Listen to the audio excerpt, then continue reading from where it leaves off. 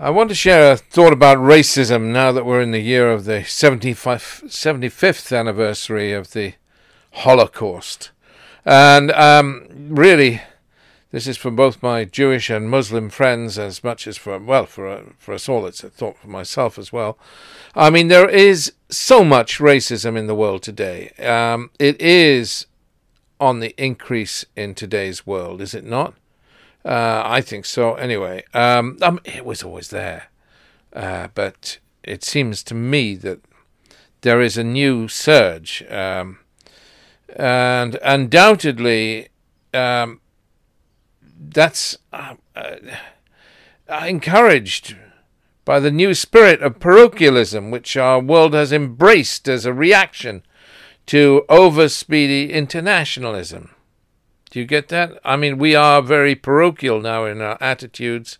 It started for me with the breakup of former Yugoslavia into a whole parade of mini-states encouraged by countries like Britain and America and Germany, who really fostered this move towards the fragmentation of Yugoslavia, maybe for good reason, but nonetheless.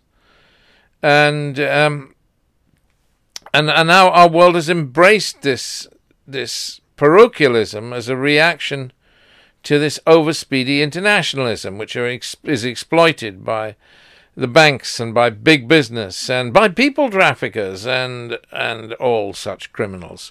I mean, a big business is not a criminal. Well, no, but they are when they don't pay their taxes. I mean, come on.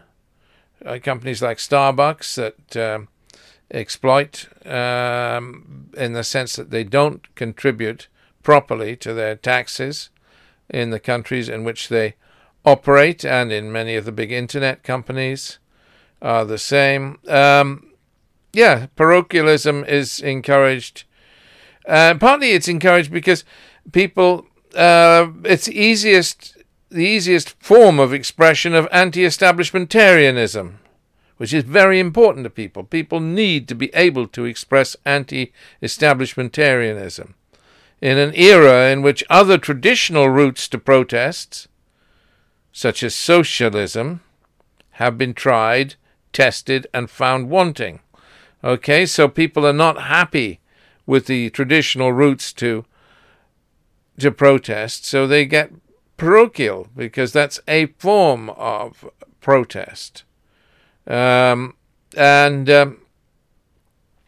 so why? Get back to this whole thing. Let's get back to the fundamental issue as far as Judaism is concerned. Why is it wrong to compare the collective punishment of Gaza to the collective punishment used by the Nazis? Now, let's just understand this, because it's just fundamental. Now, you might say, there's no collective punishment of Gaza. Well, that's a moot point. If you're blockading Gaza because of the misbehavior of a faction of extremists, Hamas, your actions affect the entire people of Gaza, including innocent women and children. So, and innocent men. Let's not be sexist here. So, and Gaza's clearly blockaded. It's not an issue. It is blockaded by Egypt, quite as much as by Israel, blockaded by the entire international community, in fact, which signs on to this. So it is collective punishment, but which is illegal in international law. But there you go. I mean, it's difficult for Israel, you could say, to do anything else. Now, it depends on your attitude, but many Israelis would feel they have no choice. So this is another aspect to the whole thing. But the point is, what am I saying? Why is it wrong? Why is it fundamentally wrong to compare the collective punishment of Gaza to the collective punishment used by the Nazis? Primarily because of the obscenity of the Holocaust. That is an absolute.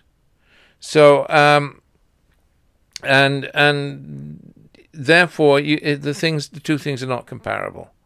I mean, and this may be self-evident to my Jewish friends, but it may not be to some of my Arab friends. And so let's say that it is simply because of that. The Holocaust involved death camps. Now, and this is unforgivable. At an individual level, sure, you can forgive anything. I mean, Corrie ten Boom, who was in Ravensbrück prison camp and saw all her family murdered, forgave one of the Nazi prison camp guards when she encountered him after the war in 1947. I mean, most individuals could never find it in themselves to forgive the person that was part responsible for the obscene murder of their family. But the point is, that may be and is admirable. Admirable, and something we should all aspire to in more minor situations is forgiveness. But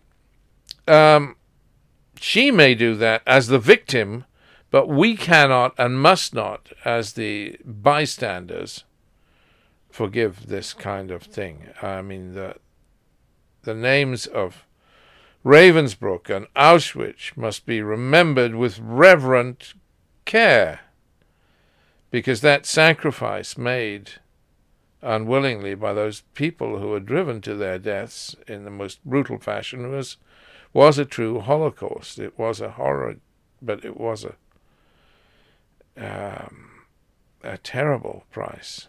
But a terrible price. In many ways, the establishment of the State of Israel is a consequence of that, a safe haven for the Jews. So we cannot compare any action by the Jews to actions by the Nazis. It is not comparable.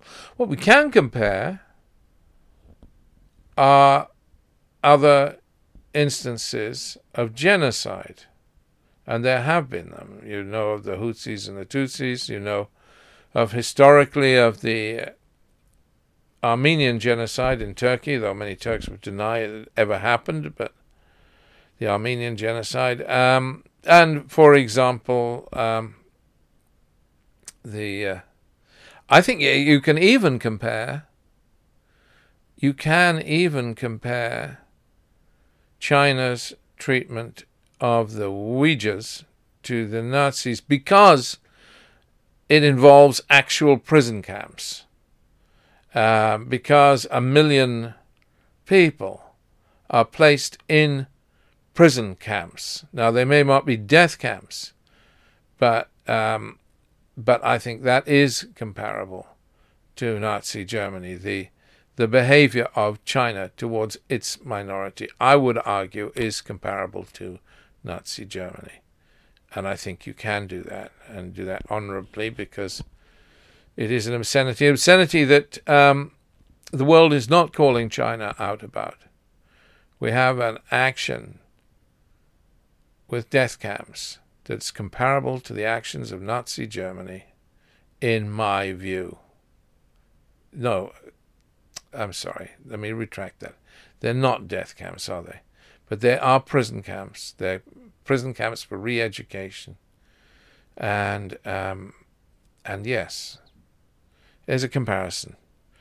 But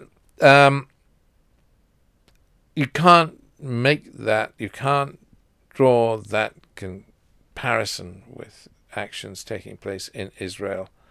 You can say, if you wish, that Israel is an apartheid state and draw that parallel, and you could argue for that comparison because it has two levels of nationality, and there are differences. But you cannot make this.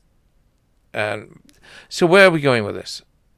The point is that, in Britain, the Labour Party was slow to react to behaviour that was anti-Semitic, amongst its own members, and its leader Jeremy Corbyn paid a price for that. And we must call people out where they don't highlight anti-Semitism or Islamophobia. Racism in all its forms, and sometimes it can be unconscious. The very best people can be guilty of unconscious racism. I mean, some of my Jewish friends will be aware that one of the great Jewish campaigners and columnists in the newspapers insists on writing a whole series of columns talking of London as Londonistan.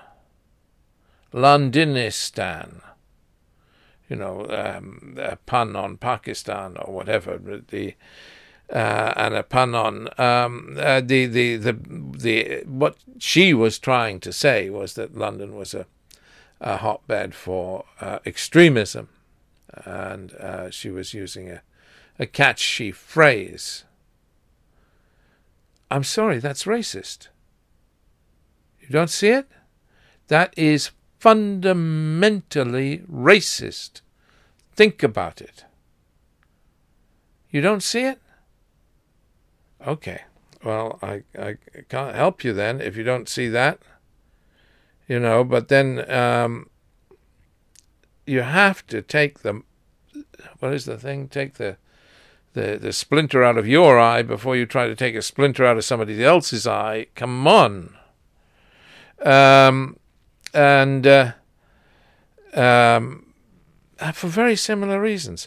Donald Trump, who has been great in some respects, and like the curate's egg, awful in others.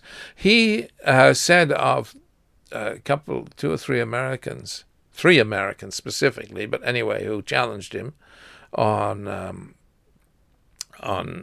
issues. He said that they should go home because they were from families that had a heritage that came from elsewhere. But then all Americans do, don't they? I mean, it's the Red Indians that... Sorry, Red Indians is not politically correct. I'm getting into trouble now. But the Native Americans who have a right to America on that basis. Donald Trump said, if you don't like it, go home. Come on. Is that racism? Clearly it's racism. What can be more wounding? Your life, you're brought up in a country and it's your home and your nationality, and they tell you go home. Go home. Come on. That's racist. That is quite wrong. And these fundamental examples of racism are there and happening again and again and again. And then it gets down to the girl wearing a headscarf on the bus, getting harangued by the bus driver for doing so. And I'm talking now of one of my friends, one of my close friends, a Somali lady. Yeah, come on. I mean, it is provocative up to a point where, as you find in areas of Pimlico where I was living for much of my life, you find girls in Page Street or whatever who will wear the full veil, who are British girls who've married Muslim men and who adopt that.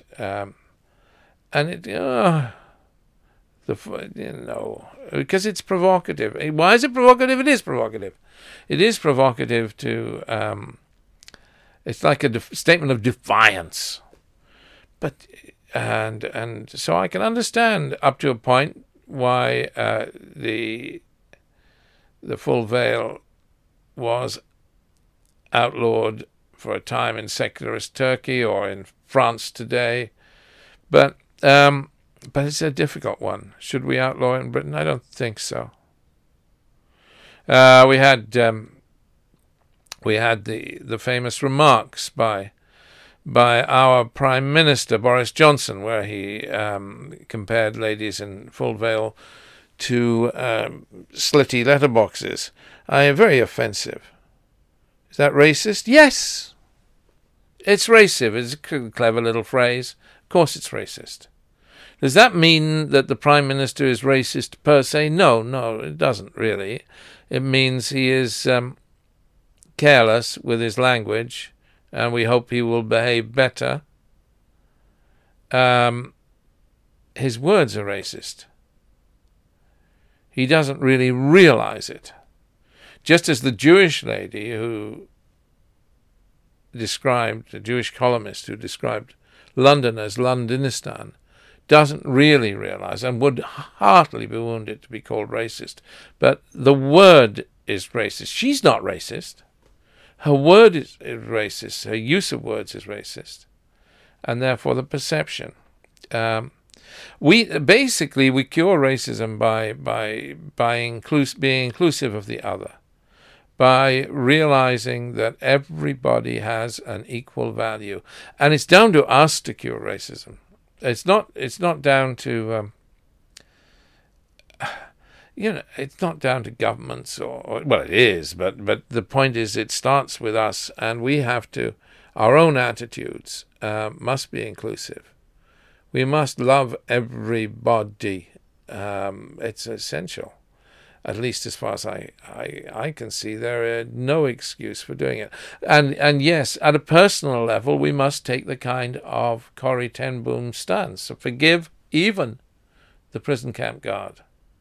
That's at a personal level. At an institutional level, at an international level, for nations, for institutions within nations, like the British Labour Party, then there are rules, and we must stand by them for human rights and for dignity and human dignity. And we do not forgive the actions of others that are exclusive. We don't forgive the actions of Daesh,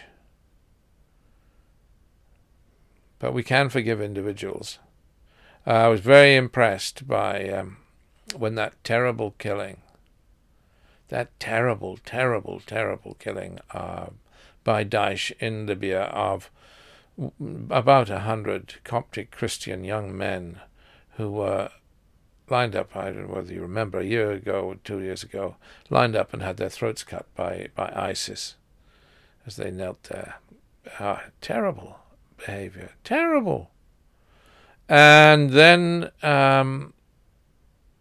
in the aftermath of that, the Coptic bishop in Britain tweeted the words, "Father, forgive." Just those two words, "Father, forgive." What a noble, kind action. We need to be forgiving. We need to be inclusive. And if we can do that,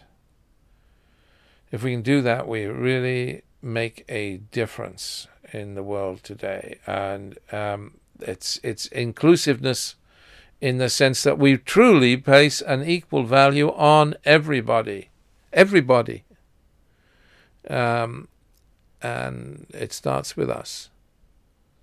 It really does start with us. Okay. Thank you.